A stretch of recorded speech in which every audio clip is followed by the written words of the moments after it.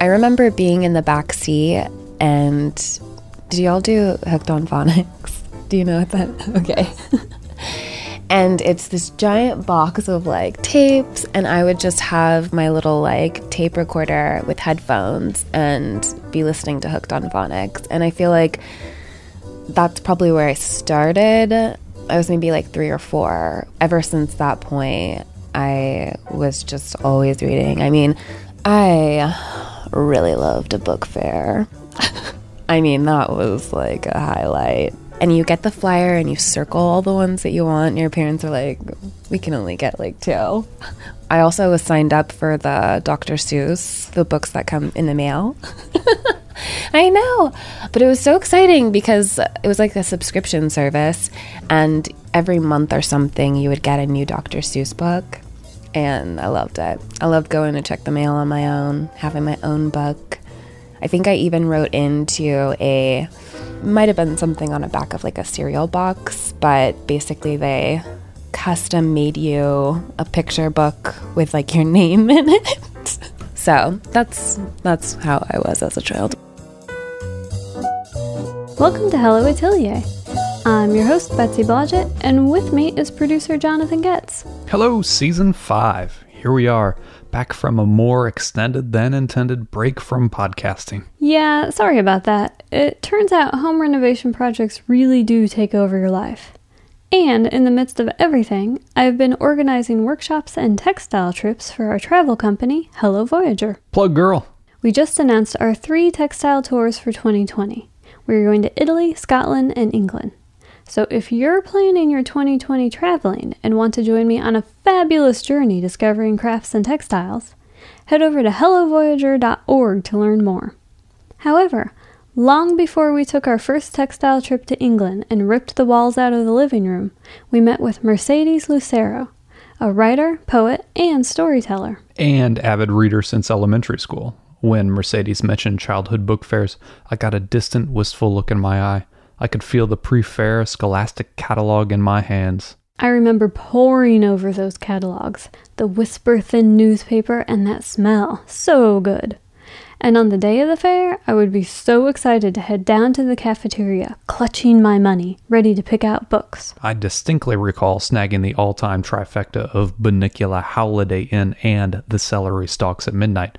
And then, of course, Skinny Bones. You know, I have a good friend who helps organize the book fairs for her son's school, and she promised me that she would take me to the Scholastic Warehouse someday. Well, you better start saving your allowance or paycheck. I'm envisioning this endless hangar filled with books from floor to ceiling, all of it dwarfing a little old lady sitting at a folding table with a metal cash box at the propped open entrance. Anyway, as we'll hear, it took a little while for Mercedes to find her home in fiction. In fact, she originally went to school thinking that she would gather stories, as opposed to create them. My fellow journalism major. And that's exactly where we'll start. Mercedes earning her degree and recognizing the power of pen and paper. After finally discovering her métier, Mercedes moved away from her family to study fiction writing, where the pressure of being a first-generation college student, combined with her struggles to fit in, made for a few difficult years. However, that frustration has made her both a better writer and a better teacher. I was a journalism major at Missouri Western, and I worked on the newspaper, and I realized that I loved going out to like events and just interviewing people. Like, I loved talking to strangers, but I also liked having an excuse to talk to strangers because I'm kind of an introvert. But like, if I had a recorder and like a pen and paper, I had a reason to just ask people questions about themselves. So I loved that. Every time I turned in an article or a story, though, it would be so heavily edited by the time it got published, and I was always super disappointed. And I'm like, maybe I just want to write stories. Maybe I want to like embellish. And I switched to English literature.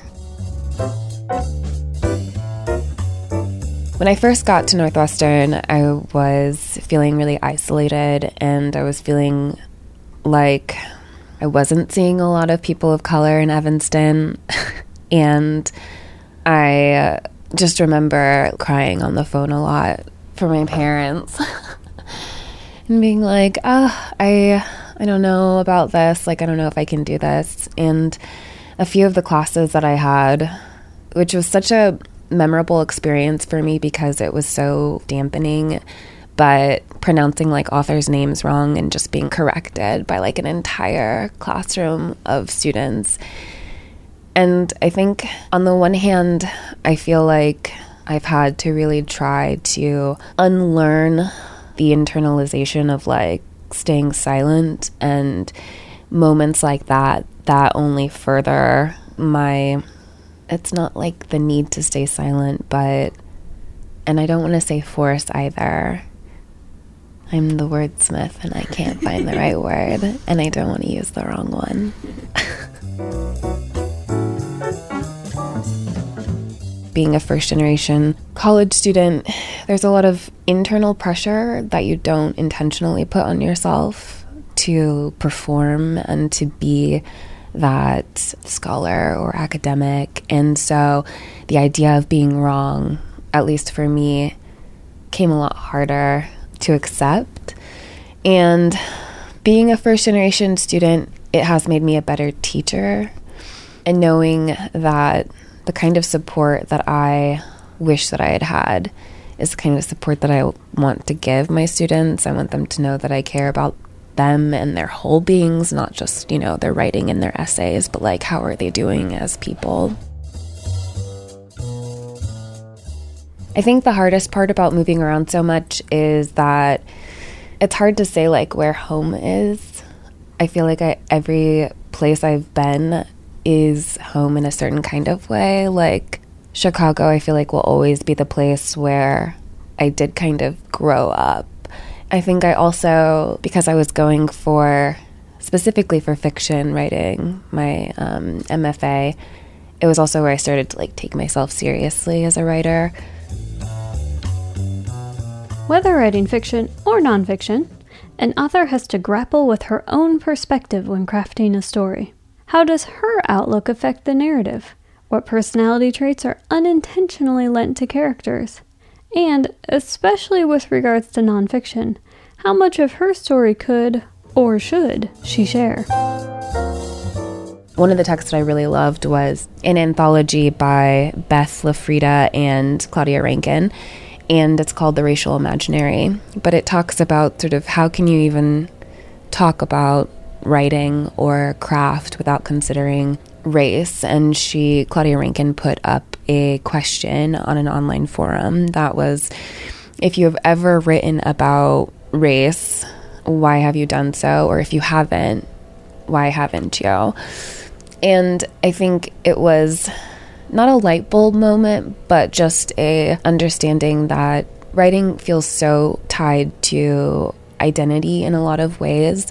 It's so intimate and it's so personal, and it's kind of impossible to sort of remove the I or the personal self from any type of writing. And so I think that I would have appreciated as a student being asked questions like that, or being asked, like, how does my identity affect my writing? Do you ever feel like maybe a nonfiction subject would make you so vulnerable that it's better for you to mask it as a fiction? Don't most writers of fiction do that, do you think? And maybe it could be argued, I don't know. I think there's always a little piece of you, like I said, in every piece of writing. So I think even in fiction, a lot of my short stories seem to center around female characters who were faced with difficult decisions. I do think that there's probably pieces of me in some of those characters.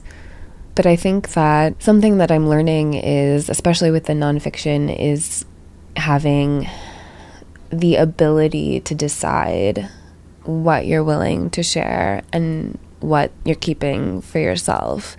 And I think that's a really important level of like just agency, especially with nonfiction, knowing that you don't have to say everything and you don't have to put everything out there. And you also don't owe anyone an explanation when you're writing about your own experience of something.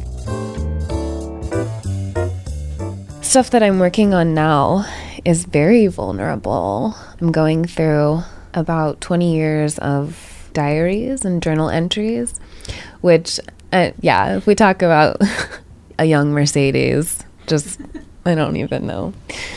There will be just a line or a phrase that stands out, that seems to almost want to say more or isn't saying something, and I really want to almost talk back or go and fill in gaps. A lot of that is also using erasure as a type of sort of blacking out aspects of the text. So I think that is a technique that gets at the sort of, I'm going to show you this piece, but I'm not showing you the rest. And also visibly being able to see that, like, oh, you're not getting all of it is a reminder of, like, this is my story and this is what I'm willing to share. For a lot of writers or just artists in general, I feel like we have to create. If no one was ever going to see it or read it, I would still be writing. I feel like it's just a part of how I process things, how I discover things, how I reflect. I think that writing about nonfiction or true memoir type writing is a way to help me process, but also compartmentalize. Sometimes I will go back and read essays that I have, and it does feel like a way to also distinctively mark growth, not only in the actual technical, like, writing, but also just as a person. I can tell how much I have sort of grown as a writer when I go back and I'm like, oh, I cannot believe, and I'm editing my work that's already been sort of out. And I think that's a good thing. The process of writing isn't just sitting down and putting words on paper. That's not even the half of it. There's revision, there's editing. You question yourself, the story, the vocabulary, everything. It's all about shaping the final piece from the block of words. So you can imagine the freedom Mercedes felt when she discovered what she calls short order poetry. Suddenly she was released from the slog of revision to focus on quick creativity. We started doing it through Beecher's, which is a literary magazine run by the graduate students at the University of Kansas. And we did it for fundraising purposes, but I loved it. I love the spontaneity. I love being able to just have the very first draft be the final draft. There's something so beautiful and just magical about that, because that resists a lot of the rules of, like, revision and go back and let it sit. And it just feels so organic and fresh. I was contacted by Chase Public, which is an art collective. I think they're based in Ohio, but they had partnered with the Kauffman Foundation in Kansas City, and they wanted to have custom poetry, and I think I just loved it so much. I loved talking with people. I think it sort of reminded me of going around with my tape recorder and just talking to people. And I feel like, especially when people know you're going to write a poem about them, they're strangely, but maybe unsurprisingly, way more candid and honest. And I think I really loved that. And sometimes it's easier to be that way with strangers. So that probably helped. But just to talk with someone for 10 minutes and then write a poem and give it to them was just so great. I'm going to try to keep it up. I think there's a question of sort of like, what good can writing do? And where does poetry fit in? I think a lot of those questions of what good is art at a time like this, or those certain questions, and it's like we need art more than ever. I can do what I love to do, but I can also do it for a greater cause. And the custom poetry that I'm trying to do now is based on something that Kaveh Akbar, a poet, did, but it was a kind of, if you donate to this specific organization, I will send you a poem. And I think that is so beautiful and just lovely. And I think there's a lot of poets and artists who are rethinking sort of what their art can be and do. Left brain versus right. Analytical versus creative. Writing is creative. The author weaves language together to tell a story. Math is logic. There is a process, an explanation, an answer. But what happens when the math problem is a poem? In Mercedes' book Stereometry, she explores the intersection of logic and creativity, asking the readers to respond to algebraic equations that have nothing to do with numbers. Armed with the provided pencil and pink pearl eraser, readers puzzle out questions like Proof 1.2. Given, 1 month can fill the entire cosmic calendar when time does not exist. Prove the loss and near loss of people in a short span of time is too great to know how. And I'm not sure where I saw this word stereometry, but I became so enchanted by the definition, which is the art and measurement of solid bodies. And I just kept repeating that over and over in my head, and like, what does that mean? And what are bodies? And thinking about bodies in space. And sort of at a similar time, I was also dealing with grief and loss and near loss, and trying to find ways to process that. I think I needed time to sort of make that connection of being able to, what would it look like to put those two things together? And I think once I did, it just fit, because at the time I was constantly asking questions and wanting answers and not getting answers, and searching for solutions that weren't there or were maybe never going to be there. And so to merge that with a discipline that is built on answers and reason and logic felt like a challenge, but it also felt appropriate to sort of imitate that experience or what that's like. I think it's been interesting to see like the responses that people have posted. Yeah. Like, have you gotten that kind of response to any of your previous work, or has this been kind of a new one since there are actual problems that people can solve? Yeah, this is the first, I guess, interactive type of writing, but it was really important to me to have an interactive text, especially when talking about mental illness or writing about mental illness, and knowing that everyone's experience is going to be different. And I think that it was important to have that space for a reader. I think there's something that I like about writing that gives the reader the opportunity to make something themselves. I would love to see what people come up with. There have been a lot of drawings, and I think that's really interesting too, to think of the answers as maybe an image. It's really fascinating, yeah. My mom was a quilter, and I remember we would be sitting and she tried to teach me how to sew or quilt, and I did not have the patience for it. I felt like I wanted to like immediately see my effort. But sewing takes a lot of patience, and I feel like you probably know that very well. And especially a quilt. It's like you have all these little tiny pieces, and so I was thinking about these diary entries, and each of these entries and each of these phrases or words almost felt like a patch of cloth, but like a cloth of myself.